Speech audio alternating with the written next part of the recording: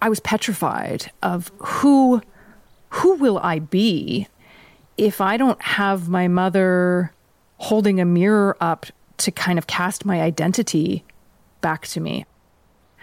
My mother, her presence is and will still be a really big part of my life, but there's really no other mother that's bigger than her outside of Mother Nature.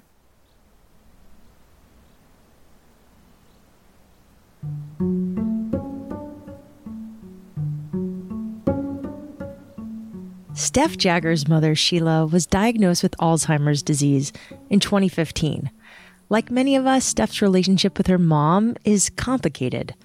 Watching Sheila's personality and memory disappear only added to the complexity. As an author and coach, Steph is skilled at going deeper and examining her own identity.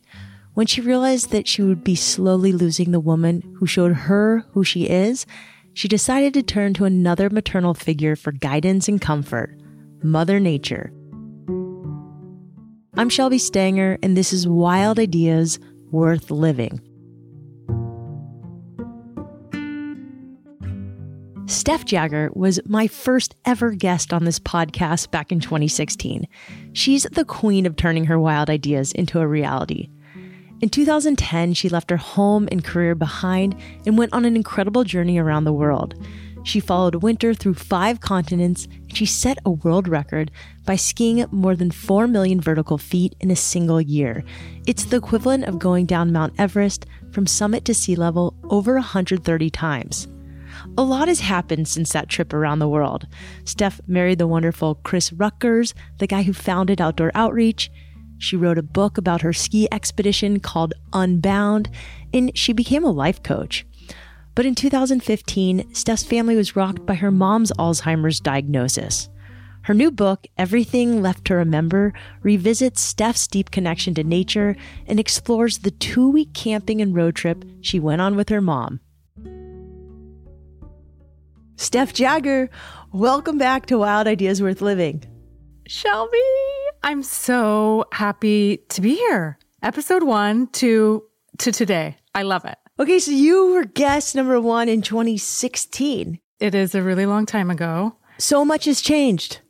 So, yes, so much has changed, and also so much hasn't. Like totally. Here you are, here I am. We're still living wild ideas. We're still having deep, amazing conversations. We're still using the outdoors to kind of transform and integrate and digest our lives. And it's just a bit of a different phase with a few more wrinkles.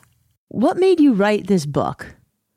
My mom was diagnosed with early onset Alzheimer's in 2015.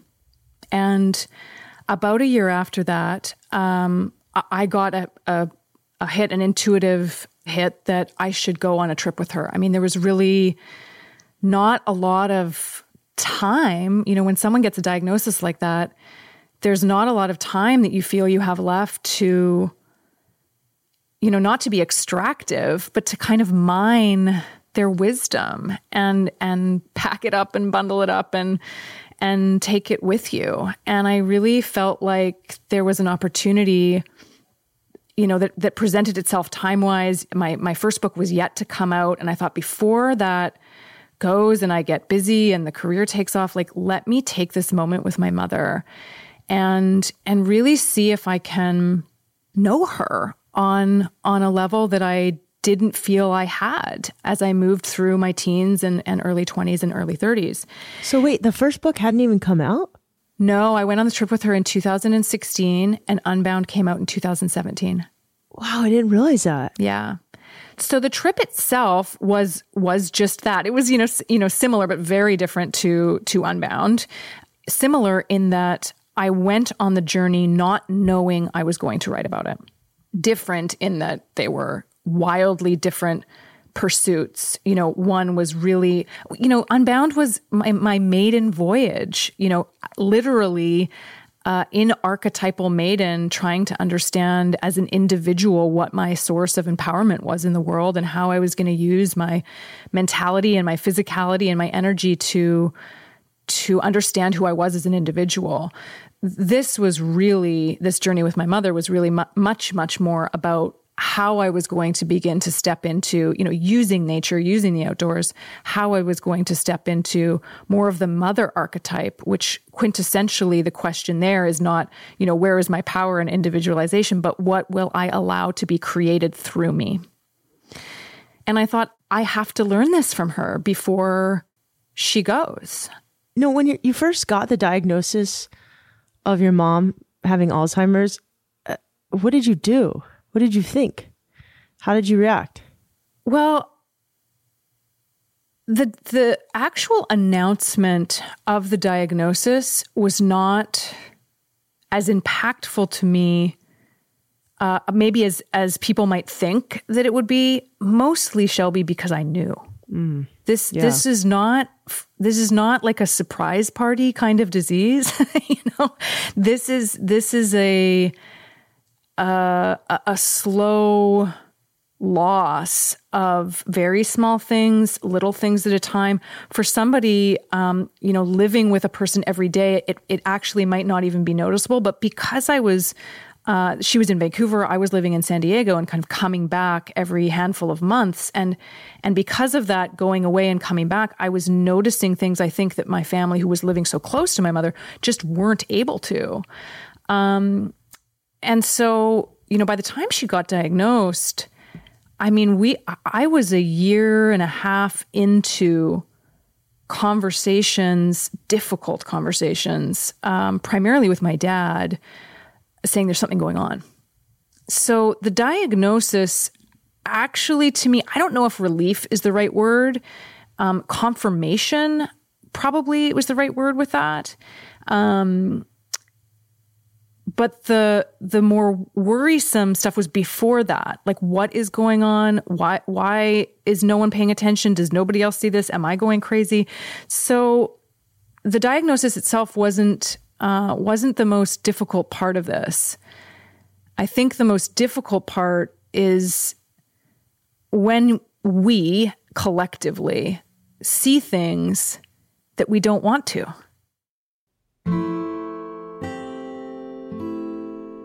After her mother's diagnosis, Steph's family had to grapple with the journey ahead of them. Luckily, Sheila was diagnosed early on in her disease's progression, so there was still time to do a little adventuring. Steph and her mom flew to Montana, where they hiked, rode horses, and camped in Yellowstone, Grand Teton, and Glacier National Parks. So you go camping with your mom, and the first thing that comes to mind when I tell anybody your book is about going on this beautiful camping trip with your mother who got diagnosed with Alzheimer's. Anybody who's had a family member with Alzheimer's is like, huh? How do you do that? Like, that's, there's also a lot of different forms of Alzheimer's. So Johnny's reading your book and he's like, my mom could not have done what Steph's mom did, even at a diagnosis that early on. She had a different form of it. Your mom, it seems like, at least in the beginning, she didn't wander off completely. Yeah, that started, this was quite early on in her diagnosis. And so, there's a section in the book that I write about where I'm encouraging her to go use the bathroom facilities that are not too far from, where we were camping. And that nervousness I could feel in her of like, ooh, you're not going to come with me? Am I going to make sure I could get back? But I was in eyesight, like the sight line to the bathroom was there. A year later, there's no way I would have done that. So it was a very unique period of time within her diagnosis and within her progression that, number one, she wasn't going to wander. I mean, we were glued together the whole trip. There was really no place for her to wander. I would have heard a tent zipper opening, or I would have, those types of things. And number two, her physicality was phenomenal. And always had been. I mean, she was a really, really active, fit outdoors woman. It's just so amazing. Like, one, as adults, we don't take always, not all of us, you get to a certain age, you don't always take a trip with just your mom. Yeah. Like that. Yeah. I read this thing, Jesse Itzler was a guest, and he kind of broke everything down in numbers. And he was like, listen, if you see your parents twice a year and the average age parent can live in, let's say 90 and they're 70, and you see them twice a year, you got what am I doing my math? 40 times less to see them. I don't know. He broke it down and I was like, oh my God, I have like 10 times left to see my mother. And I booked a trip with her to Hawaii and we did everything together and it was so weird and so fun. But camping is like a whole other thing than staying in a hotel, Steph. So like I'm like pretty blown away that you took your mom camping in the outdoors. So if you read her book, they go horseback riding. I'm not going to give tons away, but they go horseback riding, they go whitewater rafting. They do these things that you wouldn't think that you would take someone who just got diagnosed with Alzheimer's on. Although I don't know a lot about Alzheimer's. We're still learning a lot about it. That's right. And every case is a little bit different, I'm guessing. Yeah, some are similar. Absolutely. I mean, there's another component. There's a lot that happens within different forms of dementia, Alzheimer's included, that have kind of personality shifts where a lot of frustration and anger can show up. That hasn't been my mother's experience, and that certainly wasn't. There's little bits of time occasionally where frustration showed up, but that was also a really key component of this. Is I knew. And this is also about knowing the person with the diagnosis, right? I knew if she was on a horse, being guided, given instructions, checked in with, on occasion, there wasn't going to be a panic or a frustration or an outburst of anger that sometimes shows up with a further progression or with different forms of Alzheimer's or dementia or with different people who have Alzheimer's and dementia. And so a lot of it came down to kind of knowing her very well and knowing me and what I felt I was capable of providing. And there is another portion in the book I remember with the whitewater rafting. I remember calling the place and saying, what's the easiest water? What's basically a Class glide down the river, because if she goes out of the boat, I don't know, that was a worrisome thing for me. And so everybody involved was really wonderful. This is the easiest one. This is how we're going to deal with the fact that she will not remember the safety instructions. Like, everyone was extraordinarily helpful as we went through this. So there was a lot of it that really had to do with knowing her, the stage in her progression, her physicality, her really strong physical body going into this. And also, so much of the book, Shelby, comes down to my mom was a person who showed their love demonstratively. She was a very physical person. She didn't want to spend a lot of time talking about emotions. And so I knew we had to be doing things. I knew it was uncomfortable for her to just be kind of sitting and talking. And so we had to be going hiking. We had to be going horseback riding. There had to be activities for us to do. That's kind of her love language. And so that was a really big doorway in for me, as well as a place where she could experience some joy. Instead of feeling frustrated or sad, Steph tried to go with the flow and meet her mom where she was in that moment. In the book, Steph writes about the first time Sheila didn't recognize her. Rather than try to make her mom remember, Steph joined her in this new reality. That shift in mindset made for a much more pleasant experience for the two of them.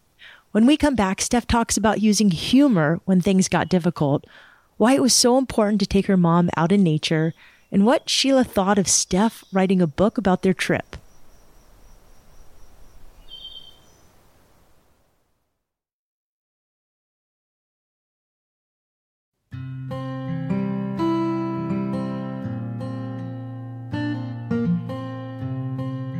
While the mother-daughter road trip was full of quality time spent in nature, there were also days when Steph got annoyed with her mom.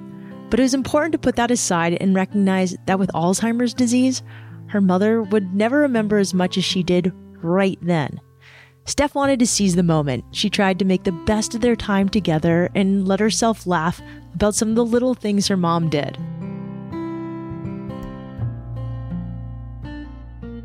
Another thing I thought was really interesting is how you use humor to sort of deal with something that's challenging. Like, you talk about how your mom ordered a margarita and then forgets that you drink a whole margarita and gets another one.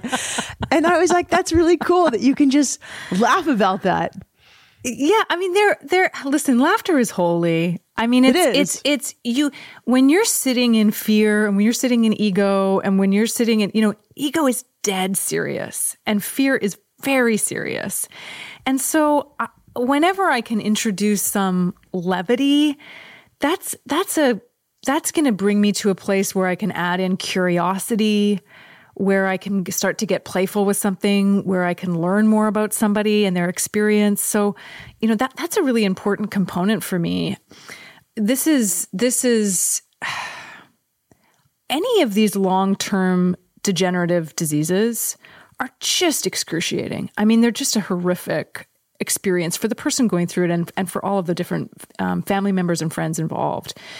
And I don't know how you do that kind of endurance event without moments, glimmers of hilarity. I mean, there's stories that, my dad and I and my siblings, have about my mom and what's happened that at first glance you could look at and go, that's really sad.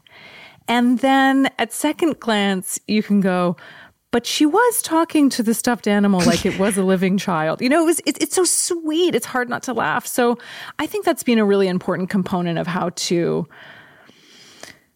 survive through these again, any disease, any long-term, especially those long-term degenerative diseases. Yeah, the levity part is important. So Johnny, when I met his mother, she had Alzheimer's. And I was like, what if she doesn't like me? And he's like, it's okay, she won't remember. I was like, thanks, Johnny. It's a hard disease. But what I thought was so interesting in your book, there's lots of studies about people with Alzheimer's who, when they listen to songs, they can kind of like remember, especially if it was a song they listened to in high school and something that like really made an impact on them. But also these nature moments can really, they're just visceral, and it sort of can make someone remember almost because it's just so beautiful and magical. What sort of role did nature play in your journey together? And like, how was it having this like incredibly deep experience with your mom and this really kind of wild, unfortunate, but pretty pivotal part in both of your lives in this backdrop of camping under the stars? And of course you're in Montana, so you're in like the biggest nature you can possibly be in. Yeah, it was phenomenal. I think there's two ways that nature really played a role. The first is specifically with Alzheimer's and dementia and different brain-focused diseases. There's a loss of cognitive ability, right? And so there's a loss of cognitive ability to communicate, an intellectualization, an ability maybe to have a conversation or talk rationally about something or logically about something. And so to me, what that really leaves us with is the facility of our body instead of our mind. And how do we communicate with our bodies? We use our senses. So to surround ourselves, to surround our bodies and our senses with the smell of pine trees, with the look of those huge mountains in front of us, with the sound of gravel underneath our feet as we walk on a trail, it helps us to ground into our bodies and just let our bodies have a conversation with one another, because our brains can't or couldn't at that point. And so that allowed me to sink into, you know what, as a person who really likes to talk and really likes to have a conversation, just to follow into an embodiment and hold my mother's hand as we walked along the trail. I mean, I felt like we were having a deeper conversation that way maybe than we ever had. And really nature set the path for that, set the example for that. The second part that I would say was really important for me, and this is more of a kind of existential yearning inside of me, and maybe yearning isn't the right word. It was really more of I was petrified of who will I be? Who am I if I don't have my mother holding a mirror up to kind of cast my identity back to me? I mean, that's a consistent, our mothers, whether we look like them or not, are our first mirror of what is, how we understand our own identity in the world. And Shelby, my experiences in nature, my ability in the first book, in Unbound, to go to nature as a source of wisdom, I mean, it just became obvious to me, like, of course, it's going to be nature. My mother her presence is and will still be a really big part of my life. But there's really no other mother that's bigger than her outside of Mother Nature. And so, the idea of who will cast my identity back to me, who will hold me, who will provide nurturing and grounding, that's Mother Nature. I tend to turn to nature when I need comfort. Being outside helps us process, it reminds us of what's important, and it shows us who we are, the same way our moms do. Years after the trip, Steph decided to write a book about their time together on the road. You were sort of able to share with your mother that you've been writing about it, and she was sort of able to share with you that she wanted you to. Is that right? Some ways? Yeah, ish, in some ways. So we went on the journey together. A while after that, the quote unquote knock on the door, you should write a book about this, arrived. I was nervous about that. But it was clear, and I'm going to say yes to that. And so I went and visited her. She was further along by that point in her progression. And I said, we were out for a walk, and I said, Mom, what do you think about me writing a book about you, about us? And she kind of paused and was like, about me? Like, why would you do that? There's nothing special or unique. And I said, yeah, about you and me. And she paused again, and she looked at me very concerned. And she said, would I have to write any of it? And I was like, no, not at all. You wouldn't have to come up with a word. And then I just watched her body just relax. And she said, okay, you write it, I'll walk it. It was that moment was one of a lot of lucidity, that you write it, I'll walk it. I mean, I can still feel it. It gives me shivers in my body. Have you been able to share the book a little bit with your mom? Oh, yes and no. So no, I wouldn't be able to read her anything and get any sort of cognitive reflection back or digestion of. That's kind of beyond where she is in her progression. My dad sent me, so my mom's in Vancouver, Canada. I've been able to visit her only once actually during the pandemic because of border restrictions and restrictions in her care facility, which I have a lot of respect for. And so my dad sent me a video. So I sent him a very early copy of the book. He took it in to her and took a video of her just holding the book, and she wouldn't let it go. Oh, like he went to go take it back, and she was like, no, this is mine. And so that was really touching. Like something inside of her knew, I think, what this was. That's really beautiful. Yeah, I mean, I it was teared up. Yeah, it was really cool. Really cool video. What's the feedback been so far? I mean, right now it's February while we're recording, so not a ton of people have gotten to read it yet. Yeah, gosh, I get covered in shivers, and it's just been really, really wonderful. I think the feedback thus far has been probably twofold. One, really, really centering on the mother-daughter. Like I originally thought, is this book going to land outside of the Alzheimer's community? And I think the answer is a resounding yes. Like this is a really big exploration of mother-daughter. And the feedback kind of within that sounds something like, I got to phone my mom, or this has given me hope, like we're all going to be okay. And especially in a time where we all don't feel like we're going to be okay, like what is even the state of the world? What is the state of the natural world? To have something that provides a bit of a cushion to be like, we're all going to be okay. That has been the main feedback, and that's been the most meaningful. And I think, Shelby, some of that is, I'll take credit of great. I wrote a book and channeled some good stuff and put myself in situations where I was able to write some things well. There is also inside of this book so much of my mother's energy. And so that's, in a time when I think we all could use some really big mother energy, I think that's been the biggest piece of feedback, is that that's coming through in this book. And I'll give credit to my mom for that. Listening to Steph makes me want to go hug my mom. Our mothers are the first people we ever meet. That relationship can be sacred, but it can also be fraught with challenges and pain. I can only imagine that Steph's grief around her mother's journey with Alzheimer's has been really tough. Sometimes going after our wild ideas means taking the hardest parts of our lives and getting really close to them, examining them, and then using them to create something new. I really wanted to ask you about advice on living wildly.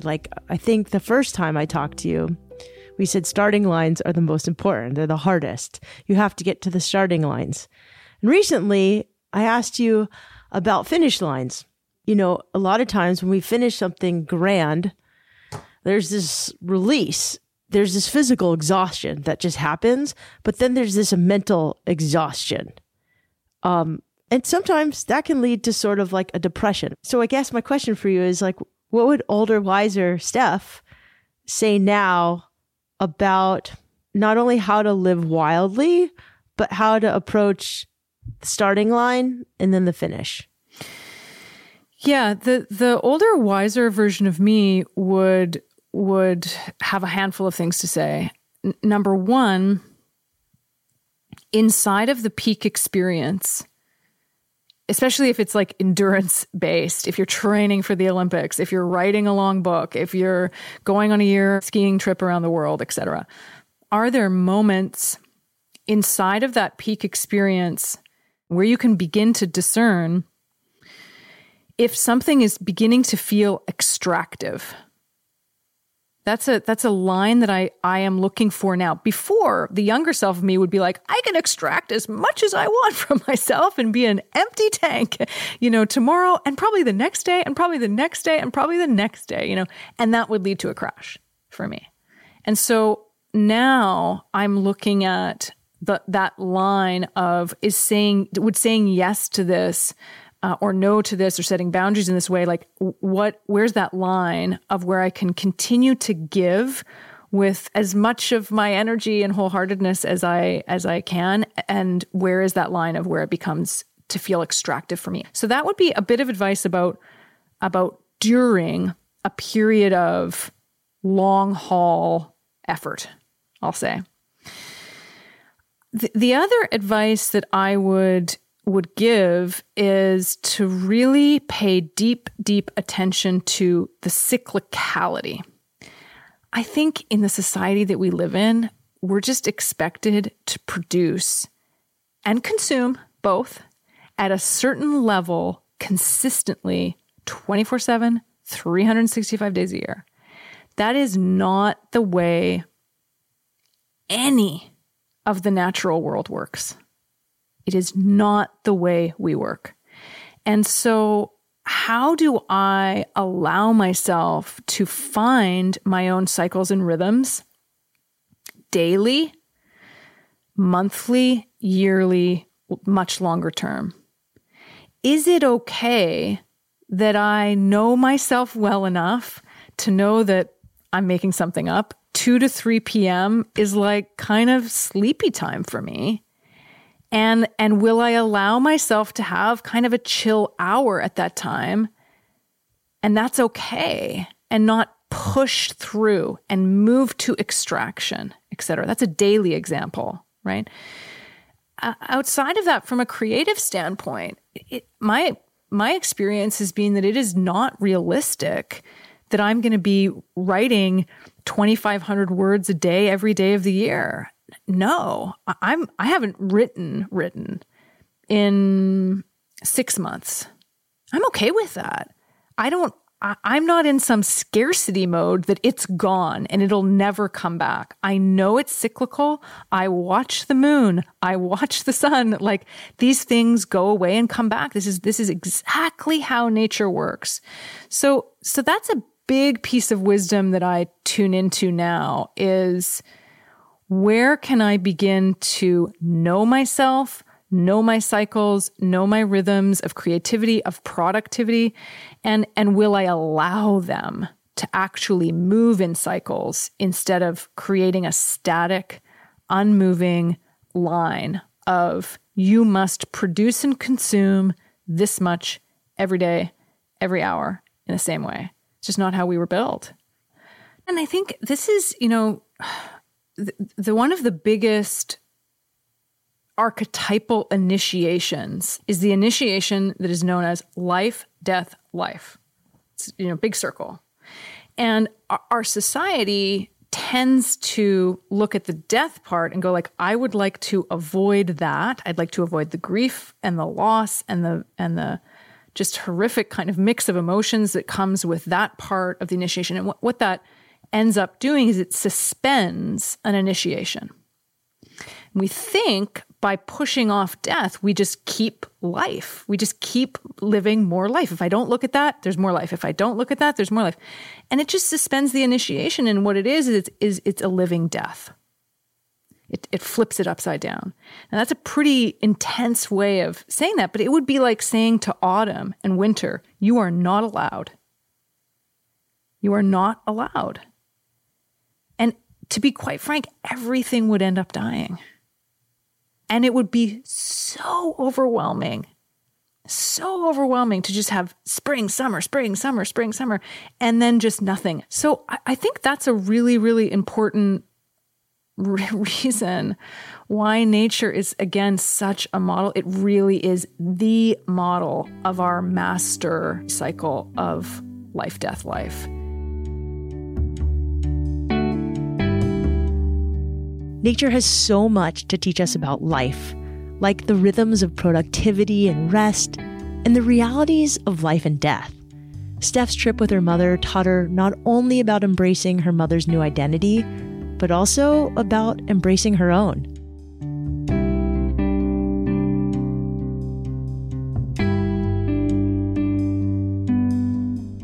Steph, Jagger, thank you so much for having this beautiful conversation with me. Steph's book is out today, April 26th. So go get it wherever you buy books. It's really a touching read and it's beautifully written. It's one I think anyone who is a mother or daughter or who knows someone living with Alzheimer's will love. You can follow Steph's latest work on her website at stephjagger.com. That's STEPHJAGGER.com. You can also follow her on Instagram at Steph Jagger. Wild Ideas Worth Living is part of the REI Podcast Network. It's hosted by me, Shelby Stanger, written and edited by Annie Fassler and Sylvia Thomas of Puddle Creative, and our senior producer is Chelsea Davis. Fun fact, Annie Fassler has an awesome little kid. Sylvia is busy doing capoeira in Brazil right now, and Chelsea Davis just got a really awesome tattoo. Our executive producers are Paolo Motola and Joe Crosby.